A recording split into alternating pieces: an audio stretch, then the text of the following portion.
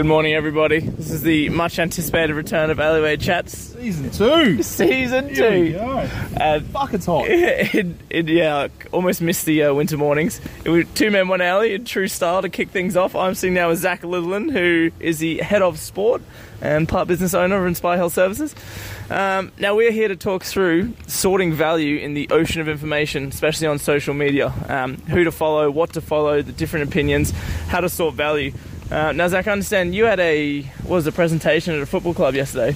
Well, not a football club, at FC11, which is an RTO-style organisation that deals in diploma of fitnesses. And there was just a really good question brought up by one of the students, and it might have been one of the people hosting. I can't actually remember who asked it, around who do you follow and how do you upskill yourself. And it led to just a really interesting conversation, because for me personally, I'm not much of a person to read a lot of information. I don't retain information by reading. I'm a very visual learner, so when it comes to understanding how to develop myself from a skill set point of view, I probably rely more heavily on things like social media and YouTube. And it kind of just took us down an interesting discussion path about social media and the influence social media can have, positive and negative. And one of the questions was, who do you follow versus who don't you follow? And I didn't really have a fixed answer at all on it, but it opened up a really good conversation path.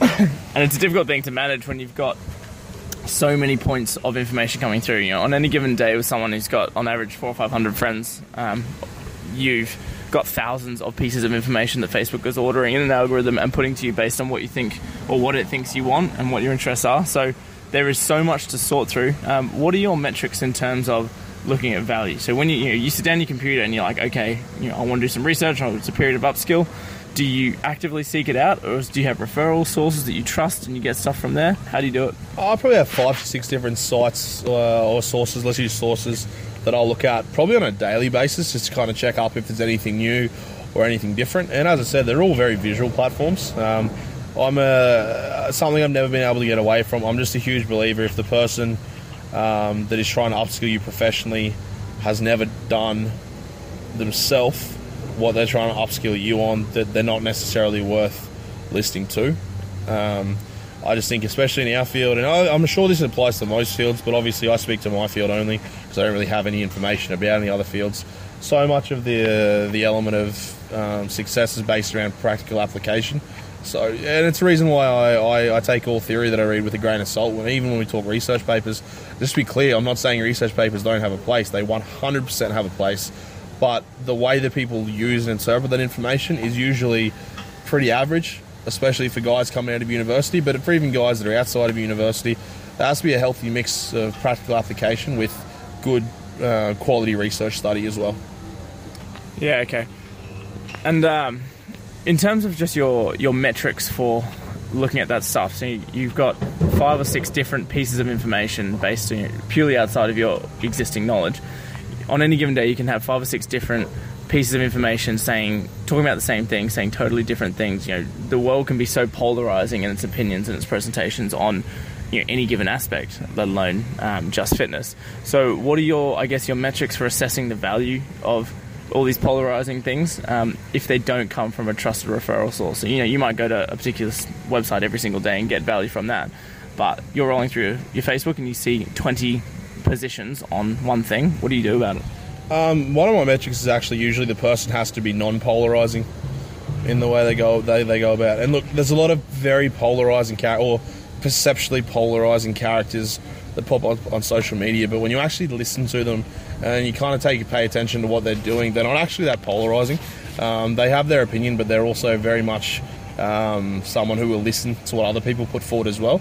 If we just go from a purely technical perspective, from getting performance out of people and performance out of programming, there's so many different ways to go about it. You can be exceptionally passionate about the way that you go about it, but also acknowledge that, hey, if there's other ways to go about it that other people get results, at the end of the day, who really gives a shit how you get the result? It's about getting the result that is the most valuable thing. So I guess probably the most important metric that I use is the person cannot be polarizing or closed off to other ideas. And a lot of you really, really good guys in any industry in the world are that kind of people. Anyone who is continually polarising in what they post, or anyone who is continually ramming home one corner of science as the only answer to problems, I think is very closed-minded. In my opinion, they're not someone that I really pay a lot of attention to. So yeah, I guess the non-polarising characters that are willing to open up and know that they might not always be right, but know that they don't really care because they know how to get a result with the way they go about things. I suppose social media is a massive part of that because it opens up such a greater dialogue between consumer and poster. If we've got 1.2 billion people using Facebook monthly, if you've got 700 million people on Instagram, what do you think about that? You said you're a visual learner, but a lot of this stuff of value comes from research. It comes from text-based academics. What are your thoughts on using social media as a tool for reaching the masses? It's as far as a tool to reach an audience, it's really the only tool there is now. Every other form of media will slowly diminish in the impact that it has. I mean, fuck. You walk down the street, you look at every single person you walk past. I mean, what's everyone doing? Everyone's got their head buried down in their phone. Like, it is the most consumed resource going around on Earth at the moment, and it's only going to get worse. Well, it's only going to get better. Worse than well, yeah. Let's go better. Whatever the term you want to use, it's only going to become more prevalent as we grow and as the world expands and as technology expands. So I don't really have an opinion, positive or negative. I guess like it is what it is. But I think if you're not on it, you'll be startlingly left behind because as it evolves, you're going to have to catch up. And if you kind of miss the jump, and we were really late to the party. There's a lot of people have been in this for 5, 6, 7 years now, and we've only really kicked it up in the last 12 months. So, for many respects, us just starting, with yourself, with our own media branch, like we're late, we're really late to the party on this whole thing. So anyone who hasn't started now, I just think it's going to be very difficult moving forward of finding avenues to be able to get your message out there to people. And you mentioned you had 4 or 5 people you check regularly before. Can you actually physically list them for me? Yeah, I like to keep an eye on live guys. It's, we're back. This is how you know it's real. We're back. It's real. It's raw. I'm a big fan of Brett Bartholomew. Brett Bartholomew as a coach posts a lot of really good stuff, a lot of really intelligent stuff. So I do spend a lot of time checking up on him. I check up on some really weird left field stuff as well, like some really non-conventional stuff. Like I guarantee you'll get comments on this, but whatever anyone thinks about functional patterns as a brand, take away all the bullshit and just take the small snippets of stuff that he actually says. Yeah, the dude's incredibly intelligent. He's just an arsehole. And it's hard to... I think I know what's coming here. Yeah, it's just hard to be so polarising and have people want to listen to you when you're maybe paint yourself in that light. But the actual information that he delivers on programming is actually fucking really, really good. And we have used a lot of his stuff in small doses, not as the only dose, in small doses of what we do every single day. So from a performance point of view, I reckon he's great. Yeah, I'm really happy for him.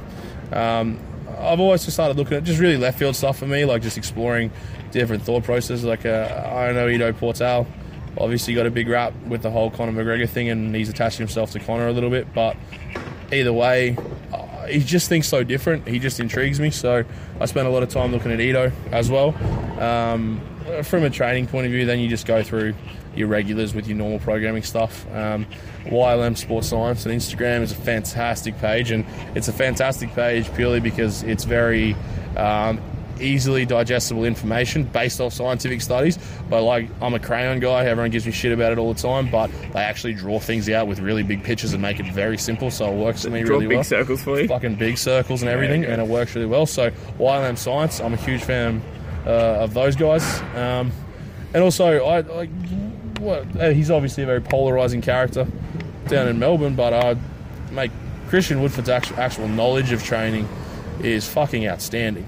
Like whether you like the way he goes about it or not, who gives a shit? As we said, the point is what can you learn off? A lot of his stuff around it's very simple in his approach, which again I find when I'm trying to learn everything really effective. The message is really clear. It comes from a good scientific base. But the dude's also got a track record himself of being able to train people really well. So, every now and then you check up his page, see what he's doing, and you get some fucking fantastic information off that. So, when you take away all the personalities associated with it, there's so many good guys out there that deliver really good messages. You just got to find what works for you. All right. No, that's good. Thanks for those tips on those pages you follow, Zach. That's good. I'm sure people who listen to this will get some value from being able to check in with them. Obviously, what Zach forgot to mention is stay tuned on the Inspire pages as well, because we have a whole host of superb media going out. Case in point, what we're currently doing. That's all I have for Zach today in terms of talking about just navigating the minefield of knowledge that's on social media. Zach, do you have any closing points? Oh, no. At the end of the day, the answer I gave to the question yesterday was, who do you follow, who don't you follow? I don't know. Follow whoever the fuck you want. Don't follow whoever you don't want. It's probably the easiest way to go about it. That's all-encompassing or encompassing nothing adds there. Thanks, Zach. Good to be back. Yeah, good to be back. See you guys. Thank you.